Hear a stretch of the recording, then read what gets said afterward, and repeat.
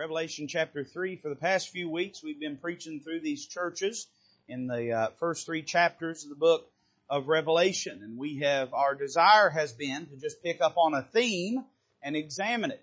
I understand that these churches might be more than merely churches that were literal. I understand they were literal. There might be something more to that, but I understand they are literal bodies that existed at that time. And so there's a lot of veins of thought you could go in. There's a lot of things you could say about them.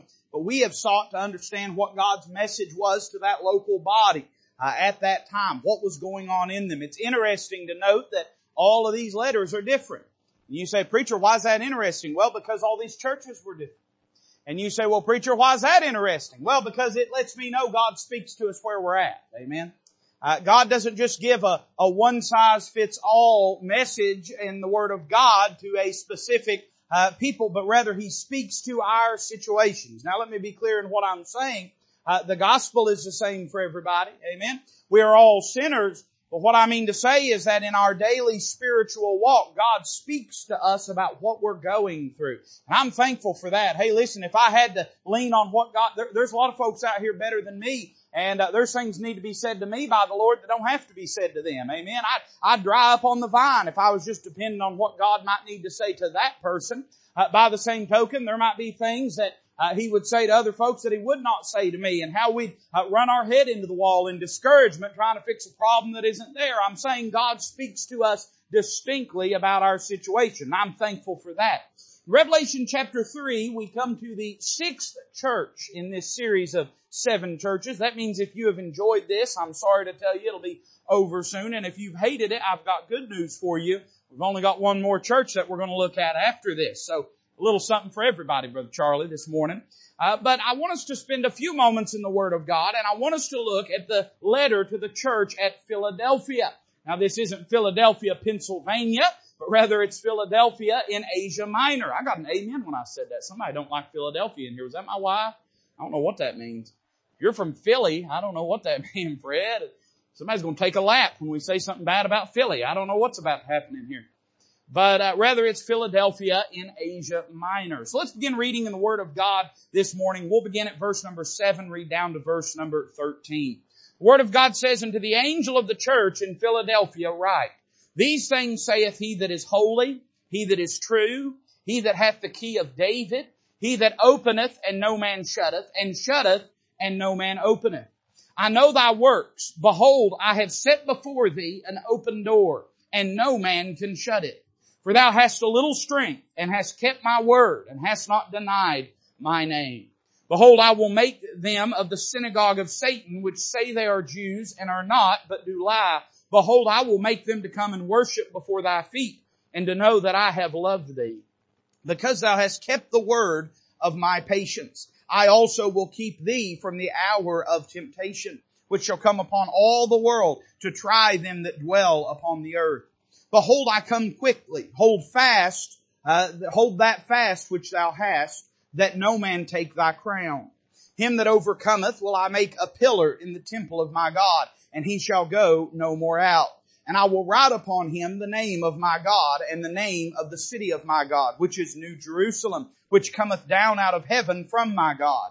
And I will write upon him my new name. He that hath an ear to hear, let him hear what the Spirit saith unto the churches." Let's pray together. Father, we love you this morning. What a blessing to be in your house. Now take these next few moments and take your word, Lord, and use them for your glory. I pray that your word would be sounded forth faithfully, and help me to do my part in being obedient unto you. Help me not to say anything that should not be said, but Lord, help me to be bold to say all that which might bring you glory. I pray that each heart would be open to the truth of thy word. Lord, this is of no avail. We can have an open door, but if we don't have an open heart, nothing's going to happen. Help us to have an open heart to your truth, to your word this morning, that you might speak to us, that you might draw us closer unto thee. I pray if there's one lost this morning, that they would see that, Lord, there's a door of service that you've opened for us, but Lord, there's a door of salvation you've opened to through the person of the Lord Jesus Christ. He is the door, and by Him we can go in and out and find pasture. In other words, that through Him we can get into the family of God. We can know you and be saved by your grace.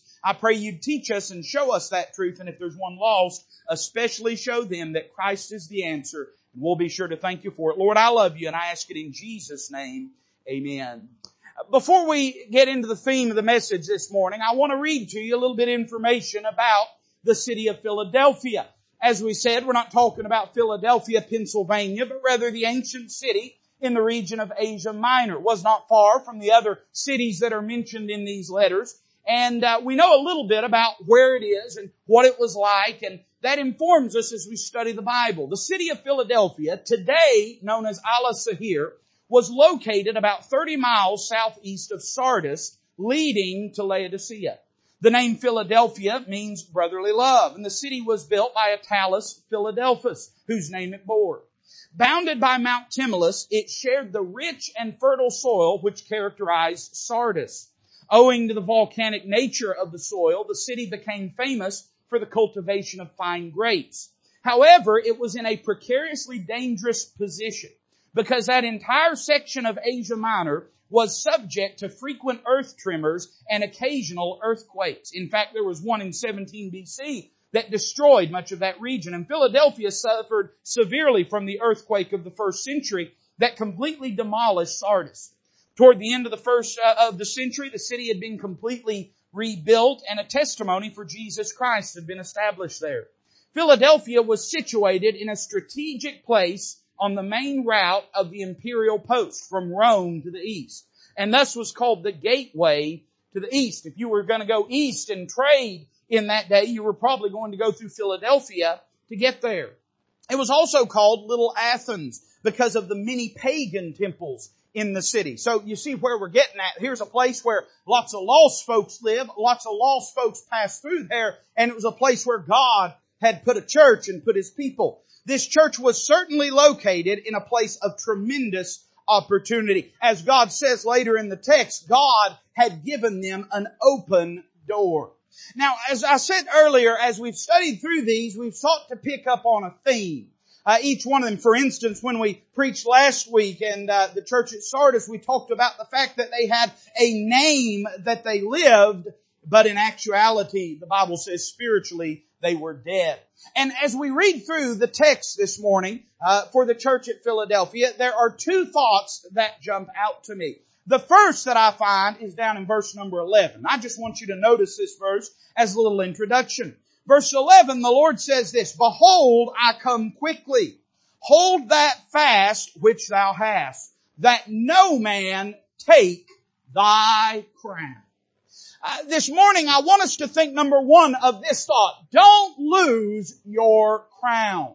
Now, when we talk about a crown, we're not talking about our salvation. Praise the Lord that nothing can separate us from the love of Christ, which is, from the love of God, which is in Christ Jesus our Lord. You're not holding on to your salvation. Your salvation's holding on to you. Somebody say amen to that. But the crown is associated as a reward with our service. It's associated with service. In other words, when a person is faithful to the Lord, the Bible teaches us, and we'll say a word about it here in a moment, that they are given a crown. And there are 5 of them mentioned in the Bible. Somebody's probably thinking, well, preacher, that's good and everything, but why would I want a crown? Well, in the book of Revelation, we're told that the Lord Jesus, when He comes back, He's wearing many crowns. When you look a little earlier in the book of Revelation, you say, where'd those crowns come from that He's wearing? The Bible tells us that the saints of God in heaven, in the presence of the Lord, take those crowns and cast them at His feet. Now, why are they doing that? They're giving back to the Lord a representation of the life they lived for Him. In other words, they don't want to be empty-handed before the Lord. It's not that you need a crown sitting on your head. It's that you want something to be able to give back unto Him. So these rewards are meaningful. It's not just a piece of jewelry. It's not just a piece of art.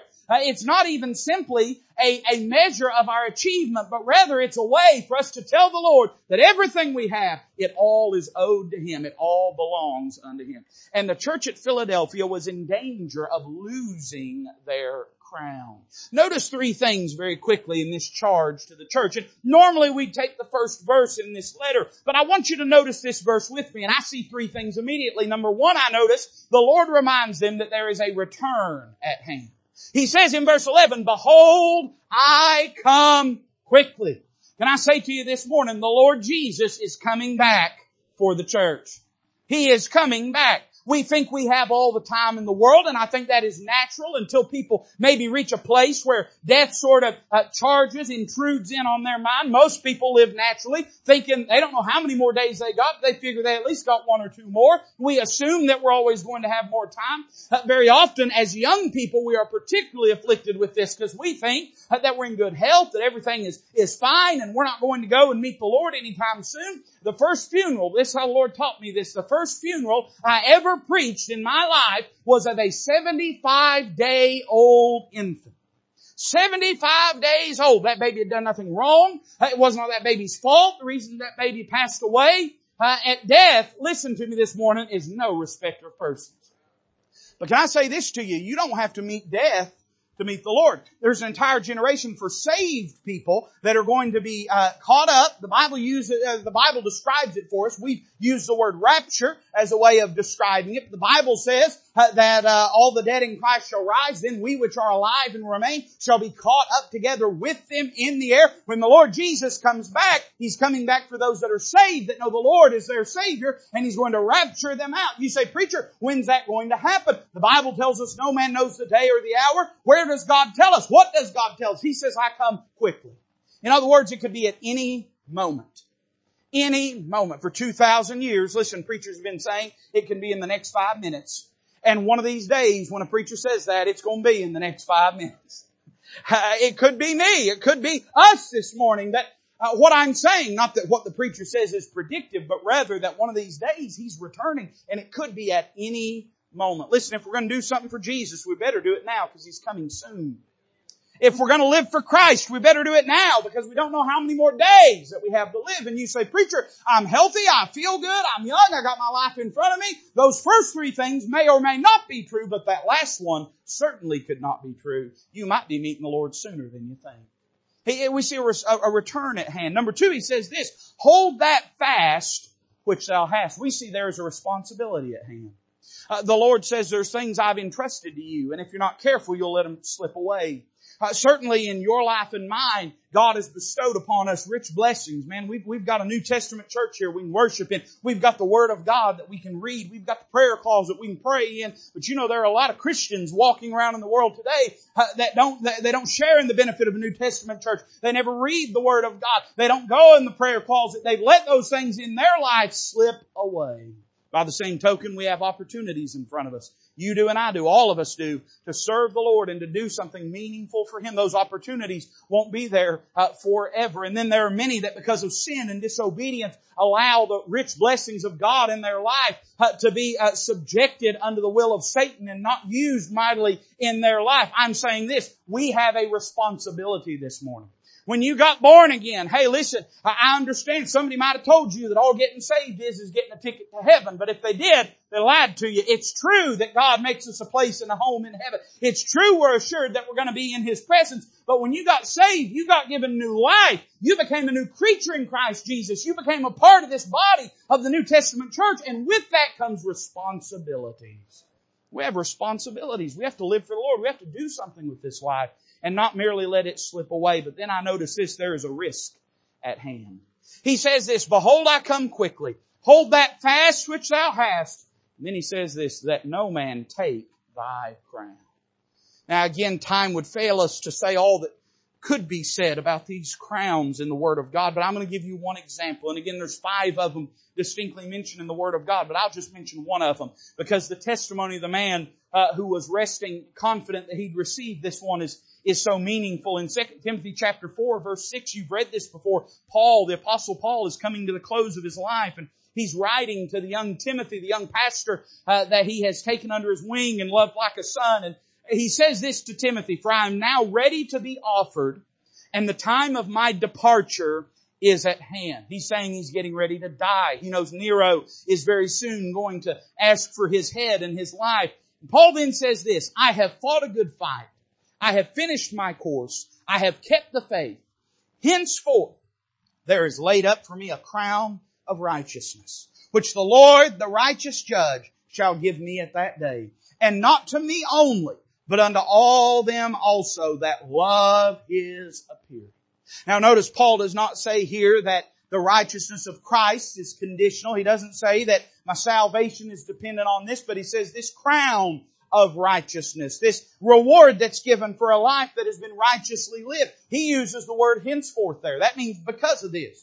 Because of what? Well, because he had fought a good fight, because he had finished his course, meaning not that he was dying, but that he had kept serving the Lord until the end of his life, because he had kept the faith. And then he even gives another one down at the close of the verse. He says that the Lord will give not to me only, but unto all them also that love His appearing. You say, preacher, what does all this mean? Well, it means this: if you don't fight a good fight, if you don't keep the faith, if you don't finish your course in faithfulness, if you don't love His appearing and look and long for His appearing, you have no reason to expect a crown of righteousness, as Paul did.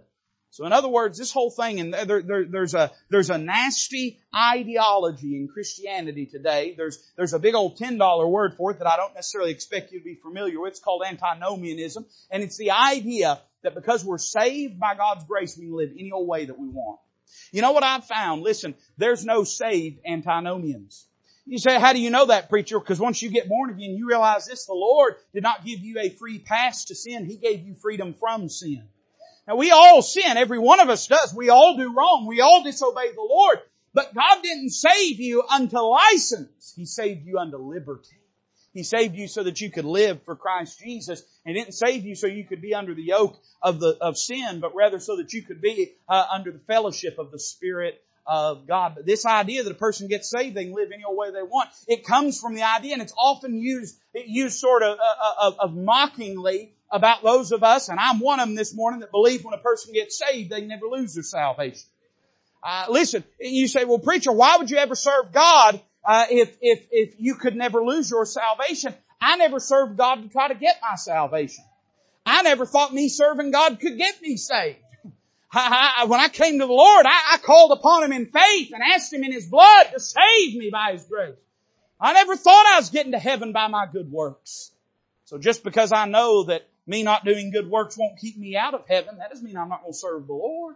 Of course I will. Of course I should. Of course you should, because God has saved us by His grace. Listen, but let me say, in addition to that, there's real risks. There's real risks in not serving the Lord. Maybe this is a whole other message that I don't have time for, but let me just say, there's really a risk. There's things that we risk losing if we don't serve the Lord.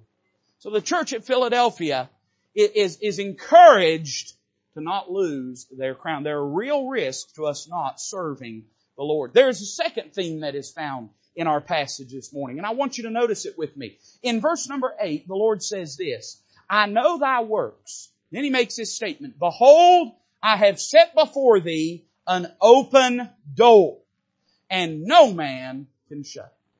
I think that there are a lot of applications we could make of that. Certainly we could say He holds the door of salvation, as one commentator said. I'd say this: He don't just hold the keys to the door, He is the door. He don't just unlock it and let you in. You're either going to come through Him unto God, or you're not going to come at all. He said, no man cometh unto the Father but by me. Certainly it's true that the door of safety is held by Him. Certainly He keeps us safe and watches over us. But I don't think that's what the Lord's talking about here. I think rather He's talking about the door to service. And when we often say, I've got an open door before me, what we mean is we have a great opportunity and potential to do something meaningful. And I think that's how the Lord's using this phrase this morning. I think He's saying, I've given you an opportunity. Don't waste it. Don't squander it. Do something with the open door that I've given in front of you. Can I exhort you for just a moment and say, we've all been given open doors. Open doors. I don't have time to get into it. I shared a little story in Senior Saints on Friday morning about a door that God opened that I didn't walk through. An opportunity to witness to someone that I had, and it was as plain as day. Well, I'll tell you this much about it. I was down in the Home Depot, and one of these guys came up that takes the surveys. I don't know if you've ever been in there when they do this. You can't get away. If you hang around there long enough, one of them will land on you. And he came up and he wanted to take a survey, and he wanted to ask me about my water quality. And I won't go into everything of the conversation, but he said, sir, how's your water quality at home? And I just sort of brushed him off, and I was in a hurry and I was trying to get by, but I told him in Senior Saints, how much better would it have been if this preacher had been Christian enough that afternoon to have looked at him and said, oh friend, the water that I have is better than anything that you'll ever find. He said, do you drink that from a bottle or do you drink it from, and I said, well, I drink my water from the tap. But how much better would it have been if I said, no, I drink it from a well. A well of everlasting water that springeth up. What I'm saying is this, I could have used that as an opportunity to witness to this man. To my eternal shame, I let that opportunity slip by. But listen, we all have open doors right in front of us to serve the Lord and to witness for Him. And so the two questions I would ask you this morning as we look at this passage is this. What about the open door and what's trying to take your crown? These two things are deeply connected. The crown is the product of a life that's lived for the Lord Jesus, and the open door is the opportunity to live that life. And so these two concepts are married deeply with each other. What does the Lord say to this church regarding this truth? Well, notice a few things with me. Look back in verse number 7. We've noted when we've studied this that every one of these letters begins with a description of the Lord Jesus. Now, if you were to go to chapter 1, you would find a more comprehensive, a more complete description of it. And each of the letters then sort of pick up on a theme from that description and amplify it, explode it, emphasize it. They show more richly that description of Him. So if you combine all of them, it sounds a lot like the description given in chapter 1. Well, what's the description given of the Lord in this particular letter? Verse 7, the Bible says, to the angel of the church in Philadelphia, write, these things saith He that is holy, He that is true, He that hath the key of David, He that openeth and no man shutteth, and shutteth and no man openeth. I don't know what you noticed there. I noticed a statement about the Lord and His character, but then He starts talking about keys. He starts talking about doors. And I would say this, if we're going to make our heart ready to live for the Lord, we need to understand who the overseer of the door is. In other words, He reminds them who it is that holds the key and who it is that's in control of everything. First thing that He mentions is His divinity. He says, He that is holy, He that is true. Jesus Christ presented Himself to the church at Philadelphia as He that is holy. Now this is the same thing as declaring that He is God, which of course He is. Holiness is an essential attribute of God. In the Old Testament, Jehovah refers to Himself as the Holy God in Isaiah 40:25. On a number of occasions, He said, I am holy, particularly in the book of Leviticus.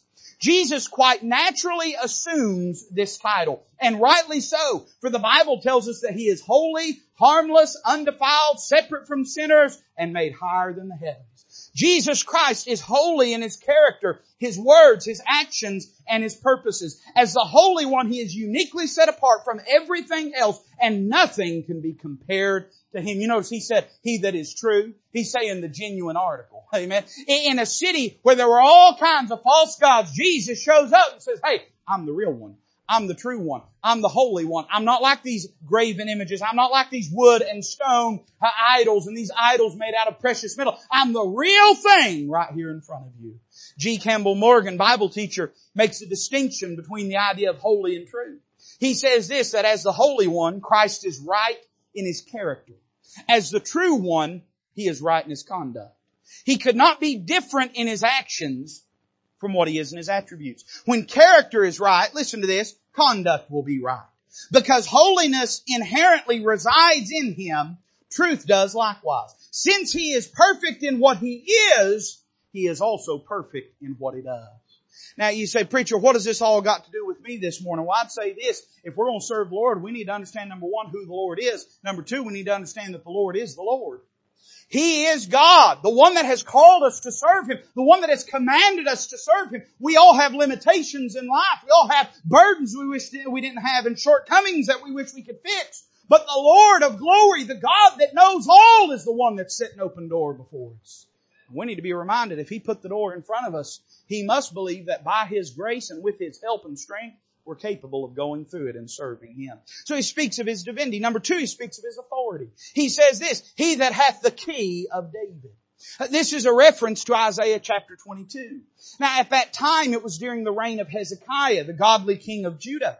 The Assyrian armies of Sennacherib were already on the march against Israel. And the people should have been in a spirit of mourning and repentance. But instead there was a spirit of sin and careless living. The people said, in fact, in Isaiah 22:13, let us eat and drink, for tomorrow we shall die. Their leader was a man by the name of Shebna, who was also the treasurer of the palace, or the chamberlain over the king's household. He was a frivolous, reckless, and selfish man. Isaiah predicts or prophesies that the Lord will toss him about like a ball into a foreign, wicked land, and there he shall die. But Shebna's position, in other words, that of being the treasurer over the king's household, would be taken by a man by the name of Eliakim, the son of Hilkiah. Of Eliakim, God said this, "And the key of the house of David will I lay upon his shoulder. So he shall open and none shall shut, and he shall shut and none shall open." The significance of the key of David is clear. It has to do with the rule over David's wealth and house. We could use this word this morning, authority. What does a key mean? The key means authority. Typically in a place, if a person has the keys, they're the owner. And he reminds them that he is the one that has the key, the authority, the power over all things. Can I remind you that the throne of David will one day be occupied by the Lord Jesus? And that throne, the jurisdiction of it, listen carefully, the perimeters, the land over which it rules will be the entirety of the earth. In other words, just as the psalmist said, the earth is the Lord's and the fullness thereof.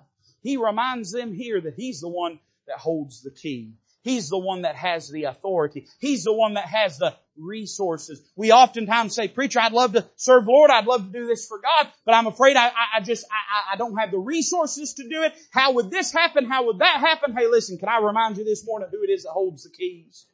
Can I remind you, listen, He holds the keys to the storehouses of God's treasure and provisions and power and authority and the ability to weigh men's hearts and the ability to change men's hearts. If He's asking you to serve Him, He has the means to supply you with everything you need. Then I see not only is His divinity and His authority spoken of, but His sovereignty is spoken of. He says this, "He that openeth and no man shutteth, and shutteth and no man openeth."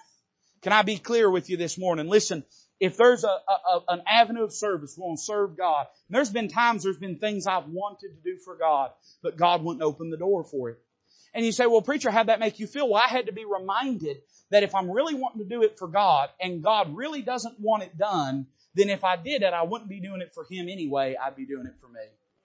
Oftentimes, when I go to my parents' house and go and sit down, me and Mama argue. We'll have an argument every time, and it always starts the same way. It always starts, "Can I get you something to eat or something to drink?" And I'll say, "No, Mama, I'm fine." And then, I don't know why, but there's a shelf life of about 35 seconds where she'll say, "Okay, that's fine." She'll go in the kitchen, she'll come back, "Are you sure I can't get you anything to eat or anything to drink?" "No, Mama, I didn't get hungry in that 30 seconds. I'm fine." And then about a minute or two later, she'll come back. She'll say, "Are you sure? I can fix you some chicken and dumplings. Are you sure you don't want? I'm getting ready to fix something for your daddy. Are you sure?" "No, Mama, I'm okay." And by this time, things start to get tense. You understand? I say a lot of that tongue in cheek. I appreciate her loving me and wanting to make me feel at home. But I say that merely to say this. I'm not sure she thinks I want something to eat. I think it's just she wants to see me eat. When you have babies, you'll know what I'm talking about. There's something gratifying about seeing your babies eat. You love it. You just love to see them eat. I don't know why. Maybe that's why we're all fat now. But you love to see them eat. It's gratifying to see them eat. And at the end of the day, what I'm trying to tell her is, I'm fine. I'm good. But I think really what it is, she's wanting to see me feel at home and feel comforted and nurtured and so on and so forth. But at the end of the day, listen, if I ate something, I wouldn't be eating it because I want it. I'd be eating it because she wants me to. There have been times, "That's okay," Linda says. You ain't the one who's got to try to keep this slim, petite figure that I've got. Amen? But what I'm saying is there's been times I've wanted to go through a door, I've wanted to do something for God, and God said, "No. It's not what I want. It's not my will for you." And I've gotten frustrated. And I've said, "Lord, but I have a desire to do it." And He's had to say this to me, "Child, do you want to serve me or do you want to serve your dreams? Do you want to serve me or do you want to serve your dreams?" Sometimes we want to serve our dreams. We don't want to serve the Master.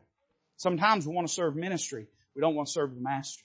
Sometimes we want to serve people we love, but we're really not wanting to serve the Master. I'm saying this, if there's a closed door, no man can open it.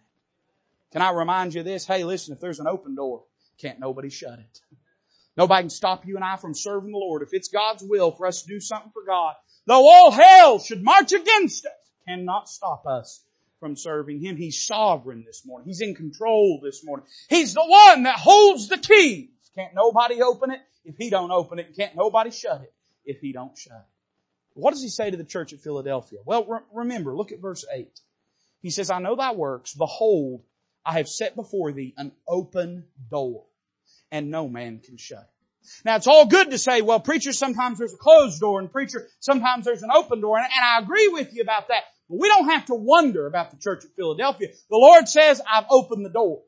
Now, what are you going to do with it? In your life and mine, there may be areas where God has shut a door, and we can either sit there and bang on that door and beat our head against it, or we can turn and look for where God has opened a door and seek to walk through it in faith, trusting Him. The church at Philadelphia, God had opened a door for them. God had said, I've made a way for you to serve me, for you to live for me, for you to do for me what you need to do for me. But now, can I remind you, He goes on in just about 3 verses and He says, let no man take thy crown. Let's compare these two ideas for a moment. God says, I've given you opportunity, but there's a possibility you'll squander it if you're not careful. And I thought about this question. How could we lose our crown? Or we might say it this way. How could we miss the open door? I noticed 3 things in this passage. Notice them with me this morning. In verse number 8, he sets before him this open door, and then he gives a description of the church at Philadelphia. He says, for thou hast a little strength. He notices their feebleness. He says, and hast kept my word. He notices their faithfulness. And then he said, and hast not denied my name. He notices their fearlessness. In other words, he says about this little church, I put a door before you and you walked through it. He said you were feeble, you had but a little strength. And that doesn't mean that they didn't have much spiritual strength, but it probably means they were not a very large church. It's interesting, the idea that we have that only big churches can do big things for God. Has it ever dawned on you that every church that might be big today was at one time small? Every work that God has done that today looks vast and impressive was once something that was small that men despised for its smallness. He says at the church at Philadelphia, there ain't many of you, but the ones that there are trying to do something for me. You know, God can work with smallness, but He cannot work with carnality. God can work with a lack of strength. It's not a lack of strength that God can't work with. It's people leaning on their own strength that God can't do nothing with. He says about this church, you were small. The Lord saw their weakness, but He also saw their willingness. Because of this, He opened doors of opportunity that no power on earth could shut. Listen to this. We want the doors open first. But often He says, no, you be faithful and make the first move, and I will open the doors in time. He says, I've opened a door that no man can shut. For thou hast a little strength and hast kept my word and hast not denied my name. In other words, the Lord's saying, I open this door in response to your faithfulness. This was a small, feeble group of people. They were not in and of themselves impressive, but they were 2 things. One, they were faithful. He says, you've kept my word. Can I say this? If we want to do something for God, we've got to be willing to be people of the book. I like that. The missionary said that the other night, and that stuck with me. People of the book. People of the book. We've got to keep His word. We've got to study His word. Everything God does on this earth, He does through His word. You say, preacher, what about the Holy Spirit? Oh, you mean the Holy Spirit whose sword this is? This is the sword of the Spirit. Everything God does in this world, He don't do it through dreams and visions. He doesn't do it through sensationalism. He doesn't do it through man and machinery. He does it through the power of His word. Through the power of His word. As such, they were faithful, and then they were fearless. It says, He has not denied my name. They were unashamed of the name of Jesus Christ. For generations in our country, these truths have fell flat with us. And I'll tell you why, because it's been pretty popular for a while to be a Christian. You could do it. Just about every president that we've had has claimed, you notice I said claimed, to be a Christian. They all have. They've all said, oh yeah, I believe in the Lord. It's been easy. But I'll tell you, we're entering a time, my friend, where it's not going to be as easy to stand up for the name of the Lord Jesus Christ. And I want you to be very, very clear with what I'm about to say. I don't believe it's our responsibility to lobby Washington and be viewed as a voting bloc. I don't think it's our responsibility to take gun and take bayonet and try to exert the will of the Word of God through violence and through the sword. But you mark her down. There's going to come a time when they're just going to want you to shut up and be quiet about the name of Jesus.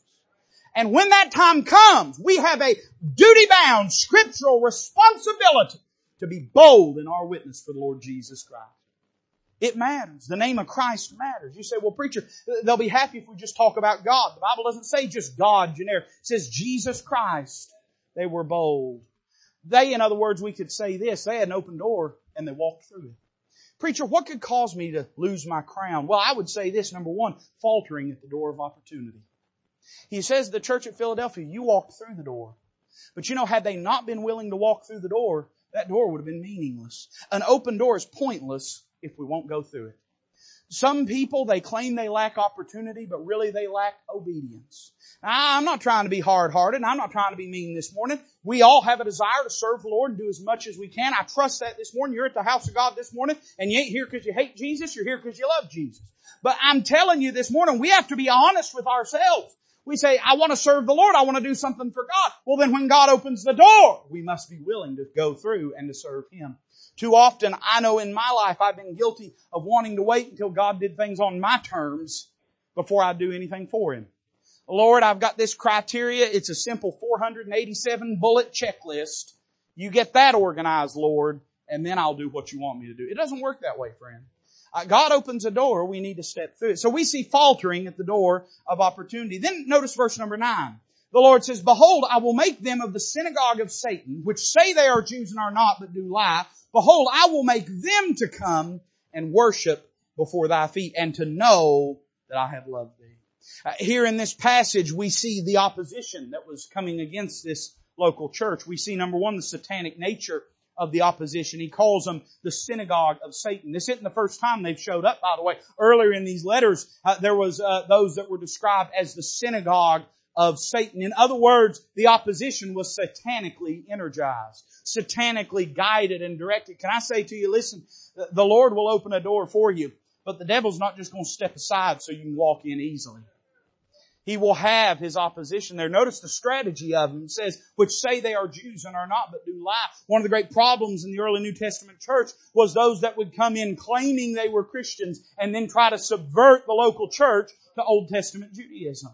And they were a problem. They were a problem everywhere where Paul went. It was they who would always chase him out of town, get mobs riled up against him, would persecute. It was they who had at first commissioned Paul when he was Saul of Tarsus to go and to destroy the witness of Jesus Christ there. And it had not abated. It had not diminished in this time. It's 90 AD at this point. And it had not diminished. They were still trying to destroy the church. And how were they doing it? Listen, they were doing it through deception. Through deception. In other words, the opposition was not outwardly pressing in. It was inwardly tearing apart.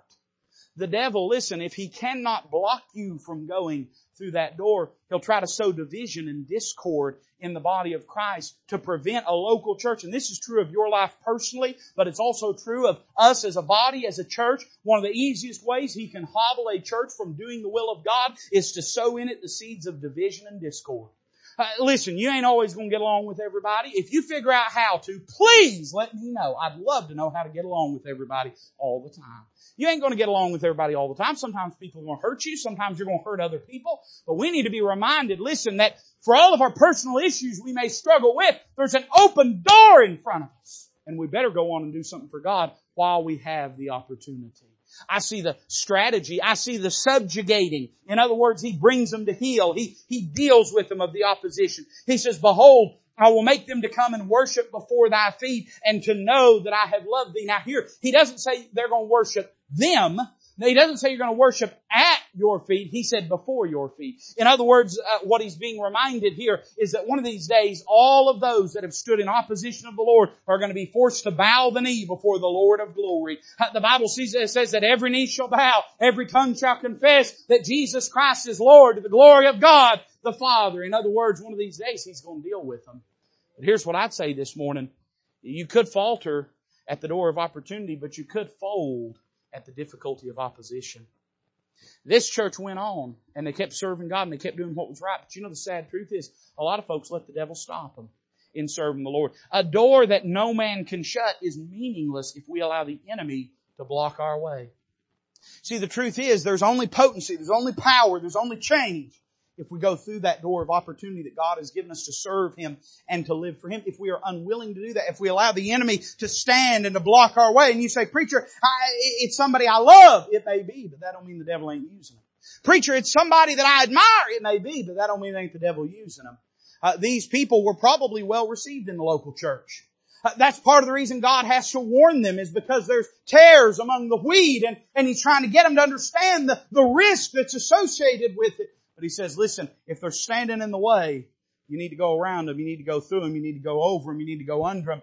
But don't let them stop you from serving the Lord. Very often, people that we love dearly will be the greatest impediment in us serving the Lord. They'll think that serving the Lord is too extreme, that there's too many risks. They'll say that it's futile, that it's pointless, that it's impossible. They'll come up with all the reasons why we can't serve God and shouldn't serve God, why we can put it off, why we can wait till tomorrow, why it's not important to do now, why there's other things that we need to do first. But understand that open door before us, that crown that we're vying for, we have this opportunity to get it, and no man should stop us from living for Christ. I see that we could fold at the difficulty of opposition. Look at verse 10. It says this, because thou hast kept the word of my patience, I also will keep thee from the hour of temptation, which shall come upon all the world to try them that dwell upon the earth. Now this is an interesting verse. There is a prophetic truth that is found here. I cannot read this and in honesty tell you that I don't see the tribulation here. Of course I do. And if I do, then I recognize God saying to the church, you're not going to see that hour. Now what it says, now you say, well preacher, it's just talking about difficulty. I don't know. It says which shall come upon all the world. I've had some bad days, but I ain't never had a bad day that it was a bad day all over the whole world. You say, but preacher, there have been dark days and tragic days in our history. I was thinking about this the other day. You know, there's probably people that are living in the deepest jungles. You hear about these tribes like in the Amazon that are indigenous, and they don't even know what COVID is. They don't even know. If Dr. Fauci can get there and get them 3 or 4 masks to wear each, then maybe they will. But you think about it, I mean, where they're at. I think about back when the Depression happened. I've read accounts of people during the Depression that lived through it, and it's funny because if you lived in one of the big cities, then it was devastating. It was earth shattering. But here around here, I'm talking about out in the country, and I know we're in Knoxville, but I'm talking about in Appalachia. There's a lot of people didn't even know there's depression. There's poor before the stock market crashed. There's poor after the stock market crashed.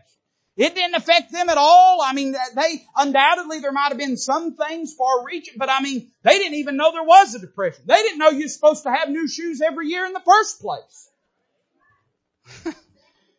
They didn't know you're supposed to have anything more than pinto beans and cornbread anyway. And so for them, they didn't even know it. But the Bible says of this time, it's going to be over the face of the whole earth. I think there's a prophetic truth here.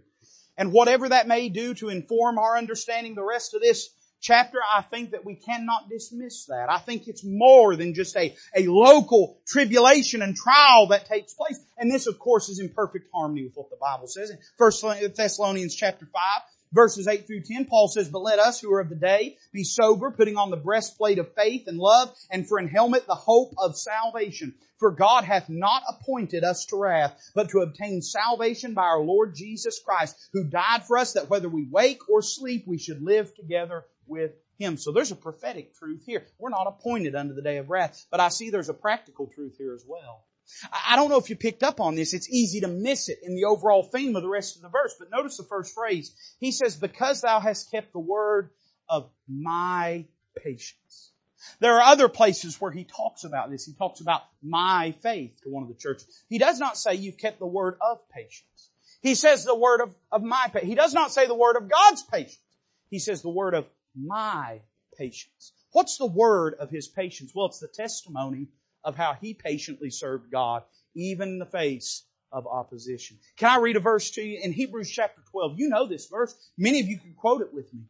The apostle writes and says, wherefore seeing we also are compassed about with so great a cloud of witnesses, let us lay aside every weight and the sin which doth so easily beset us, and let us run with patience the race that is set before us, looking unto Jesus, the author and finisher of our faith, who for the joy that was set before him endured the cross, despising the shame, and is set down at the right hand of the throne of God. Now listen to this verse. For consider him that endured such contradiction of sinners against himself, lest ye be wearied and faint in your minds. It goes on to say, you've not yet resisted unto blood in striving against sin. What the book of Revelation is speaking about when it speaks of my patience, is talking about the testimony of the patience wherewith Jesus faced the cross of Calvary. He did it, the Bible says, led as a lamb before her shearers is dumb, so He opened not His mouth, so He spake not a word. He went, He didn't try to fight, He didn't try to strive. There was an open door that led to the hill of Calvary, and He just went and trusted His heavenly Father. And the Bible tells us that God rose Him from the dead, exalted Him on high, glorified Himself through that whole thing, and He could not have done it had He not been willing to be patient. Who for the joy that was set before Him endured the cross. He didn't enjoy the cross. He endured the cross. Despising the shame. He didn't desire the shame. He despised the shame. But now He's set down at the right hand of God the Father. So the practical truth here being this, you could miss your open door. You could lose your crown by faltering at the door of opportunity, folding at the difficulty of opposition, but also by fainting in the day of tribulation. In other words, in your life and mine, when things get tough, do we give up? When things get difficult, do we just quit? I promise you this, if you serve God, you'll face opposition. You will. Even if no one ever says a bad thing to you, even if no one ever criticizes you, and by the way, if you serve God, people will criticize you. They will say hateful things and hurtful things to you. They will try to destroy you. They will lie about you. They will try to devastate you. They will try to hurt your family. All those things will happen if you serve the Lord. But even if they never did any of those things, the devil himself will try to make your lot, your path, your road as miserable as possible in the best way, most powerful, most effective way that he can. What do? We keep on going. We keep on going. We keep on living for Him. Listen, a door that God keeps open is of no use if we faint or give up before we go through it. The Bible says we'll not be weary in well-doing, for in due season we shall reap if we faint not. If we faint not. In other words, we can do all the reaping and we can do all the sowing and never do any reaping if we faint before that day. Let me just say this, and I'm going to move on. I'm out of time, and I need to mention these last verses. But let me just say, by God's grace and strength, I've seen God do some things that if I had thrown the towel in, a year in, 2 years in, 3 years in, everybody will tell you that a pastor's most difficult time is in year 2 or year 3, statistically speaking. We don't have these statistics on Independent Baptist because none of us like to talk to each other. But in Southern Baptist, they say that 2 years is the average lifespan of a pastor in a church. There's a reason for that. Year 2 is difficult. Year 3 is difficult. And I'm not saying pastoring ever comes without its problems. There's always problems. There's always challenges. There's battles we fought over this past year we never thought we'd have to fight. But I'm so glad I didn't throw the towel in when things got tough. I baptized my little boy the other day and some of your children. I'm so glad we didn't give up when things got tough. Hey, every year we've seen God grow our camp and bless our camp and save kids by the grace of God. I'm so glad we didn't give up. Every year, Vacation Bible School, we see God save sinners. Every year we see the gospel go out thousands and thousands of tracts. And I'm just saying, I'm glad I didn't give up. I'm glad you didn't give up. Glad you didn't give up on me. And I'm glad we were pressing on. You know why? Because listen, there's better things on the other side of the door. There's a reason the devil knows he has to get you on this side of the door. If he waits till you get to the other side of the door, he won't be able to get you. You won't regret going through that door. But if he can get you before you ever go through it, before you ever serve God, before you ever step forward in faith, he'll be able to keep you from living for Him. In every assembly, there are various forms of evil that can steal our crowns. A cold heart overcame the saints in Ephesus. In Smyrna, the believers were tempted by discouragement through tribulation and poverty. In Pergamos, there were the opposing doctrines of Balaam and the Nicolaitans. In Thyatira, Jezebel held undisputed sway. And Sardis had a name to live by and was dead. The question is, what will you allow to take your crown? What will you allow to take your crown? We could go on and read, and I almost feel like I should, but I know I don't have time. But you can read those last verses where God makes promises to those that overcome. We see the guarantee to the overcomer. Him that overcometh will I make a pillar, he says, in the temple of my God, and he shall go no more out. You know what's interesting? When the Holy Ghost pressed on John's heart to pin this down, there wasn't no temple standing. The Romans had destroyed it in 70 AD. So what temple was the Lord talking about? He wasn't talking about a physical temple. The Bible tells us that in that endless day, when the New Jerusalem sits down on this earth, there'll be no temple at that time because the Lamb Himself will be the light of that city. So what's it talking about? It's talking about their place in the government of God. And here's what it's saying. It's saying He won't have physical pillars because there won't be a need for any in that day. Won't be no earthquakes like what they had dealt with. Won't be no structure to have to hold up like they had. But rather the pillars will be those that have been faithful unto Him. In other words, the pillars are the most important part, aren't they? Listen, the pews are nice, but if the pillars weren't here, we'd all be in a mess. The pulpit is pretty, but if the pillar wasn't here, it would all be a mess. In other words, He's saying this: I've guaranteed you a place in my kingdom, in my economy, in my government. Then we see the glory to the overcomer. He says that He's going to identify with him in three ways. One, He says, I'll write upon him the name of my God. We'll be identified with the holy sovereign God of heaven. In other words, in another place, the Bible says this way: He's not ashamed to call them His people. I'm glad, listen, the world may be ashamed of us, but the Lord isn't ashamed of us if we live for Him. He's identified with the holy city. It says, in the name of the city of my God, which is New Jerusalem, which cometh down out of heaven from my God. The city of Philadelphia bore some bad testimonies, bore some bad things, and bore a rocky history. But the Lord reminds these believers here that that city is not their home. It may be the open door before them, but this world is not their home. God's given them a heavenly city and a heavenly home. They look for a city whose builder and maker is God. It's not made with human hands. But then I notice this, and this is really why I wanted to say it. He says, and I will write upon him my new name. Isn't that interesting? He says he's going to write the name of God. He says he's going to write the name of the New Jerusalem. But then he says, I'll write upon him my new name. He said, preacher, what is that new name that Jesus has? Well, the Bible tells us in Revelation 19:12, his eyes were as a flame of fire and on his head were many crowns, and he had a name written that no man knew but he himself. No man knows what that name is. It'll be revealed one day, but we have a little bit of a hint in the Old Testament. Do you remember the story of Joseph? How that Joseph is sold by his brethren and sold into Potiphar's house, and how through the wickedness of Potiphar's wife, she lies about him, he's thrown into prison, and then God exalts him up out of prison. And he interprets Pharaoh's dream. Pharaoh has a dream that he sees 7 skinny cattle and 7 fat cattle. And he sees 7 good ears of corn, and he sees 7 bad ears of corn.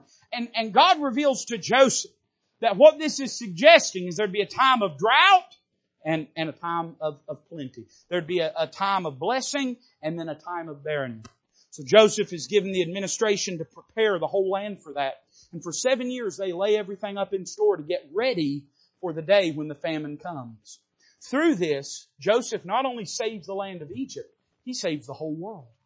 All the world comes to Egypt's doorstep to buy food, to provide for them. I don't know if you're picking up what we're throwing down yet, but the whole world's coming to Egypt, to the doorstep, so that they can worship before Him, so that they can get things from Him, so that they can be provided for. And the Bible tells us that Pharaoh, because of this, he elevates Joseph. He's not in the prison anymore. Now he's second only to Pharaoh himself. The Bible tells us he gives him a ring, gives him a robe, lets him ride in the chariot. And now listen, the despised and rejected Joseph has become the most powerful and worshiped man in the entire world.